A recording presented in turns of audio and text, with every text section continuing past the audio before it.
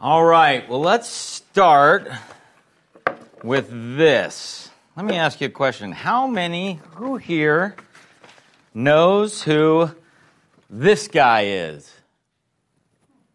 Anybody know who this guy is?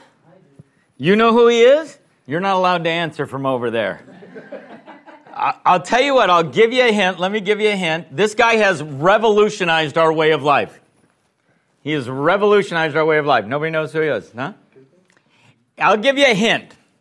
When you don't know the answer for something and you say, I need the answer for something, what you don't say is, hey, search the internet for it. What you say is, let's Google it, right? This is Larry Page. He's one of the founders of Google. Larry founded Google with a buddy of his, Sergey Brin from Stanford University, okay?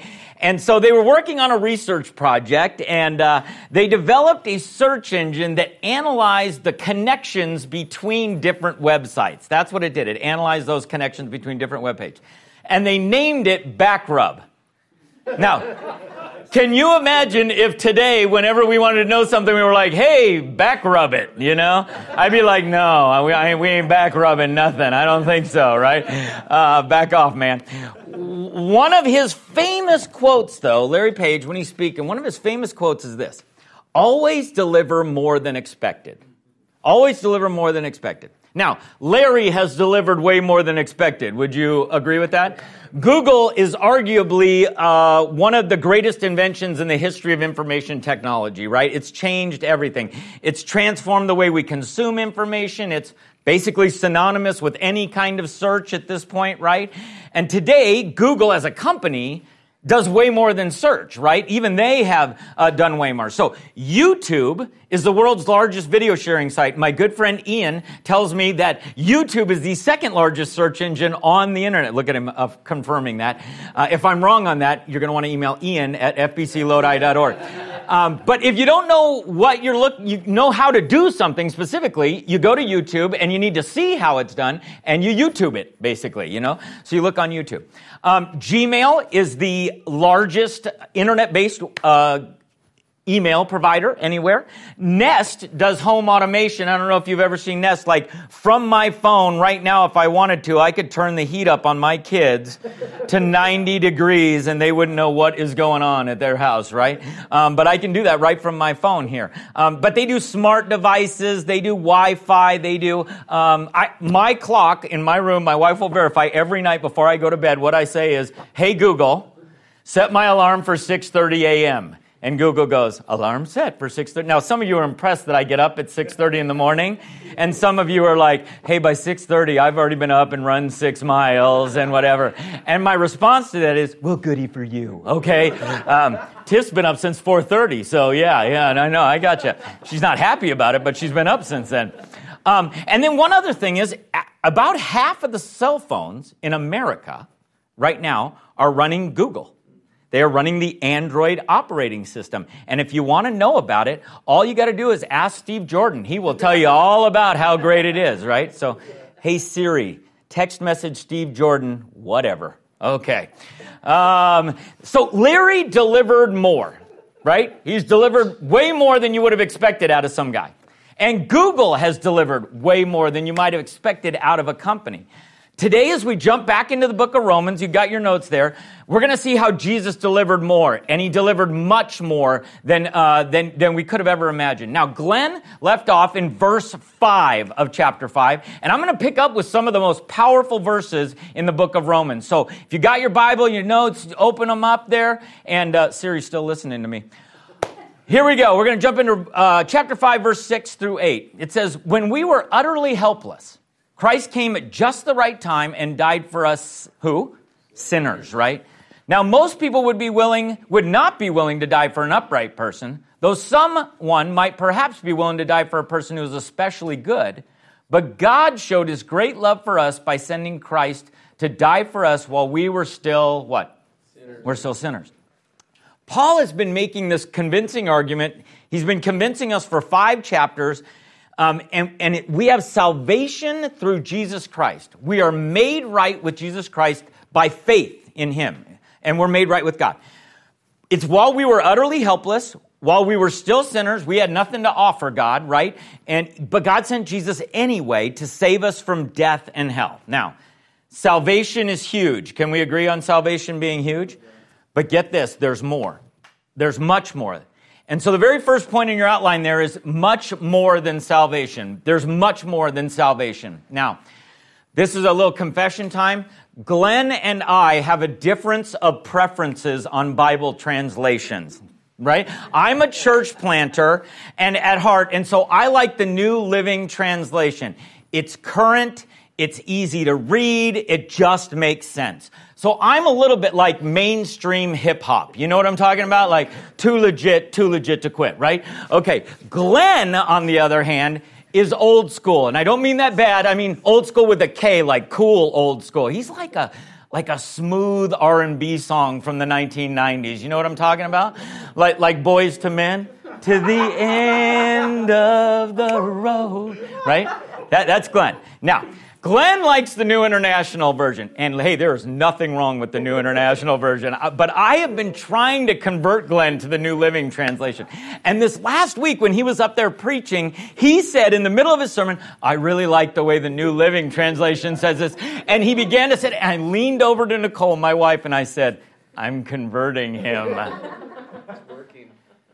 So imagine my horror when I discovered this week that the passage I was preaching, I just liked the way the New International Version repeated this phrase again and again and again. So here I am using the New International Version. You win again, Glenn. Romans chapter 5, verse 9. Let's jump into it. Since we have now been justified by his blood, it says, how much more? How much more shall we be saved from God's wrath through him? For if while we were God's enemies, we were reconciled to him through the death of his son, it says, how much more? How much more, having been reconciled, shall we be what? Saved through his life. Not only is this so, but we also boast in God through our Lord Jesus Christ, through whom we have now received reconciliation. It says, how much more? How much more? How much more there is to this Christian life than salvation? I mean, salvation is huge. It's eternity altering for people, right? But salvation is just the beginning, Glenn started to tell us last week, right? It's just the beginning. We are saved through Jesus' death. But then it says in that passage, how much more are we saved through his life? Now, here's the point. Jesus gave his life for me so he could live through me. Jesus gave his life for me so that he could live through me. In Galatians 2, verse 20, it says this, again in the New Living Translation. My old self has been crucified with Christ. It is no longer I who live, but what? Christ lives in me. So I live in this earthly body by trusting in the Son of God who loved me and gave himself for me. Now listen, I've heard people say, hey man, I went to church, I prayed the prayer, I raised my hand, I got the t-shirt, but so what? Nothing changed, right? Nothing is really that different for me. Can I tell you something? If that's true, you're doing it wrong. Like you're doing it wrong. I don't know how else to tell you that, but Jesus' death saves you, but Jesus' life changes you. Jesus' death got you into the kingdom of heaven. But Jesus' life is supposed to get the kingdom of heaven into you. This really isn't about being good enough. It's about letting God be good in you and through you out to the world around us. Man, when you place your faith in Jesus and you are made right with God, you have this promise of heaven. But the Bible also promises that when you do that, the Spirit of God himself, the Spirit of Jesus, comes to live within you, and you have Christ's own Spirit in you. Now, if you're struggling with a dead faith right now, maybe your faith is just feeling dead at this moment, you need to ask Jesus to bring it back to life. I think the hard part is throughout this pandemic, it's felt like we've let the virus or the lockdowns or something steal from us. like it's stolen from us, our joy and our passion and our energy. And for some, it's even stolen your faith. And you need your faith to come back to life. Listen, this faith is not about sitting around waiting for Jesus to come back and singing Kumbaya. I don't know why Kumbaya is always the song we sing in that moment, but we express this new life that we've been given in Christ here and now, right? I mean, your joy should be present now. Your love for God should be evident now. The love for other people that God has given us, we should see it right now. So that's what it means when it's so much more than salvation. Now, Paul is going to turn the corner at this point, and he's going to use this illustration that he's going to talk about. And so I want you to see this.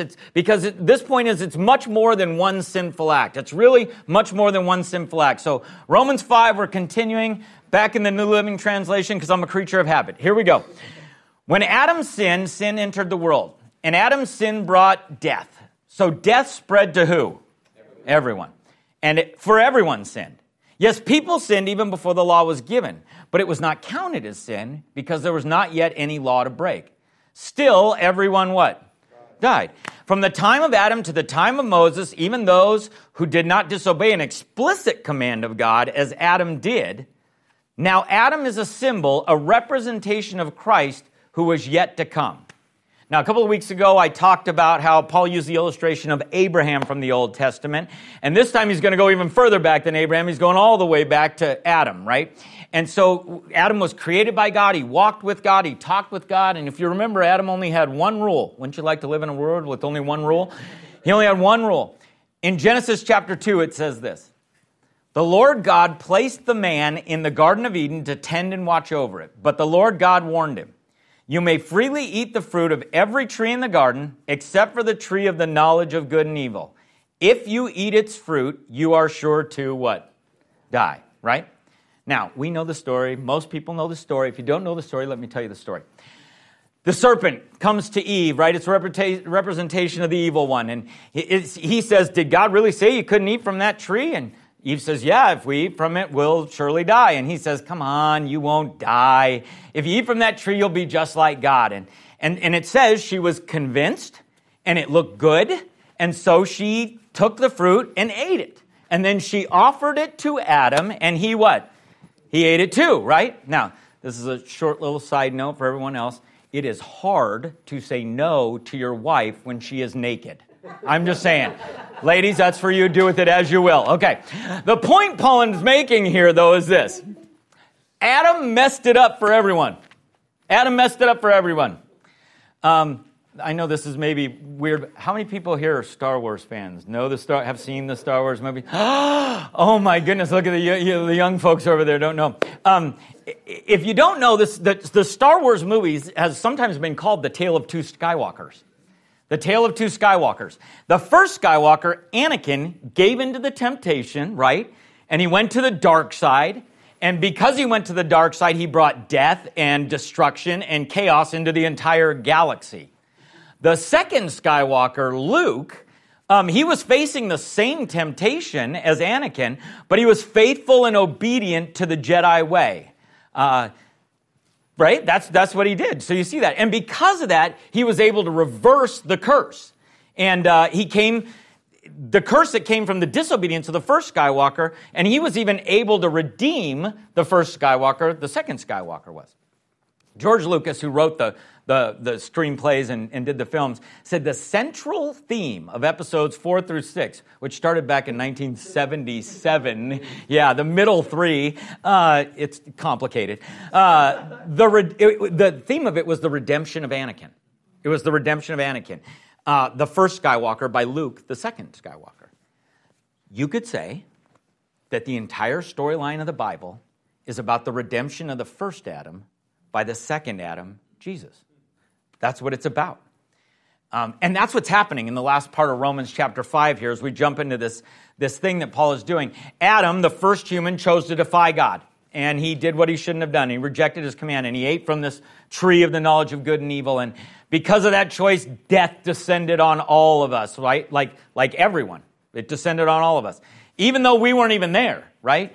Adam's choice is our choice, and this is called original sin. Now, people struggle with this doctrine of original sin, right?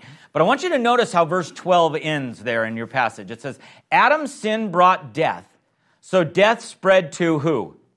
Everyone. For everyone sinned. In other words, we all sinned in him. Does that make sense? Now, I know what you might be saying. Wait. That's not fair. How can I be held responsible for something I didn't do? I mean, this is the beginning of all sin. All sin. Every death, every disease, every murder, every rape, every war. And you think to yourself, well, I wasn't there. I didn't make that choice. Why do I got to deal with this stuff, right? Well, here's the point. God knows you. And God knows me. And God knew Adam. And he knew that the way Adam acted is the way all of us would have reacted in this situation. Now, somebody out there is saying, not me. You really think you would have been different? I mean, do you really think you would have been different? I wouldn't have done that, right? I would have slapped the fruit out of Eve's hand, and I would have said, how dare you, woman, right? I am not eating that apple. I'm going for the peach on the good tree. Like, that is not how it would be.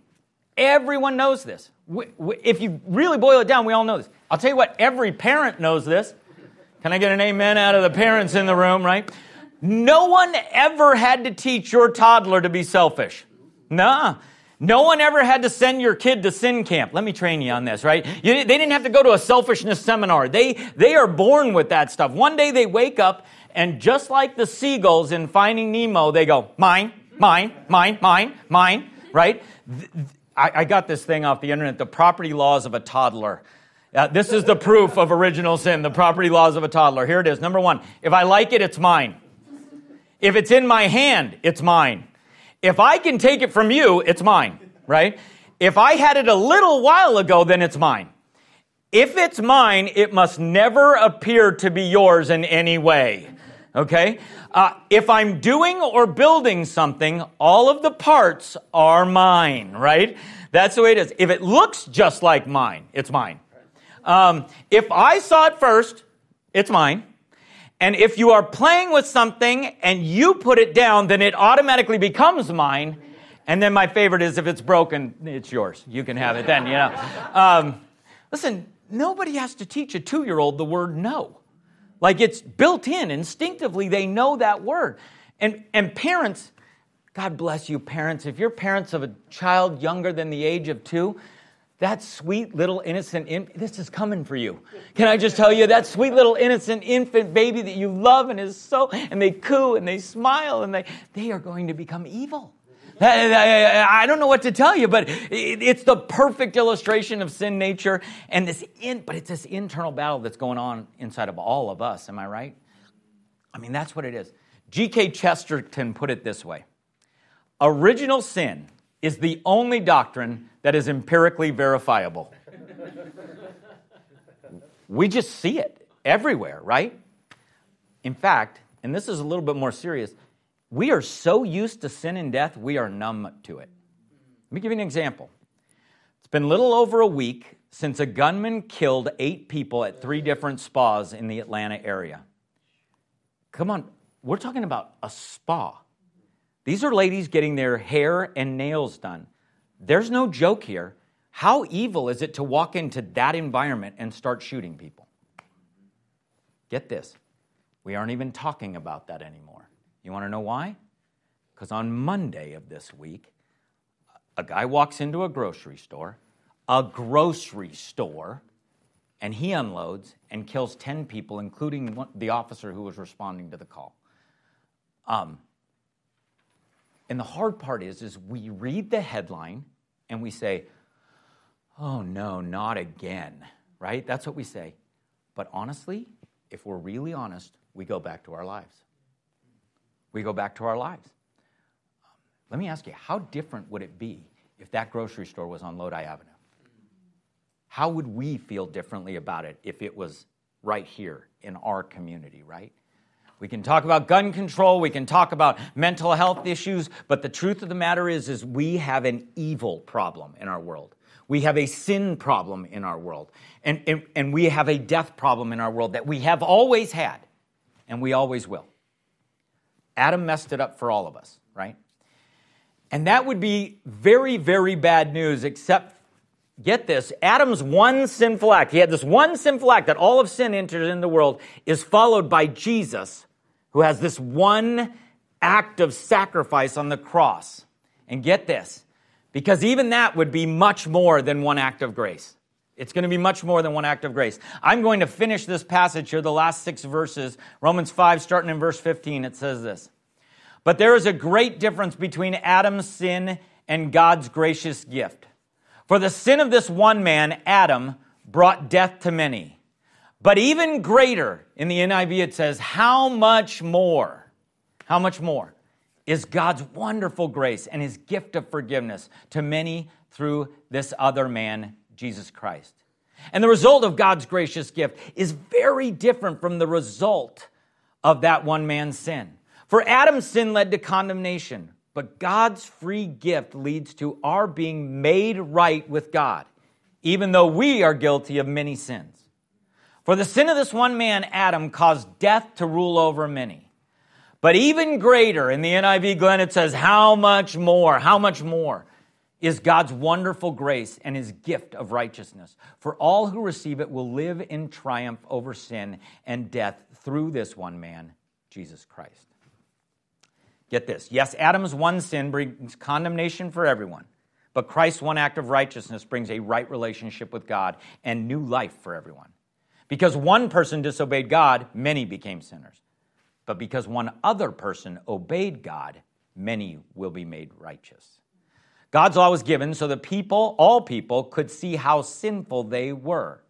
But as people sinned more and more, God's wonderful grace became more what? Abundant.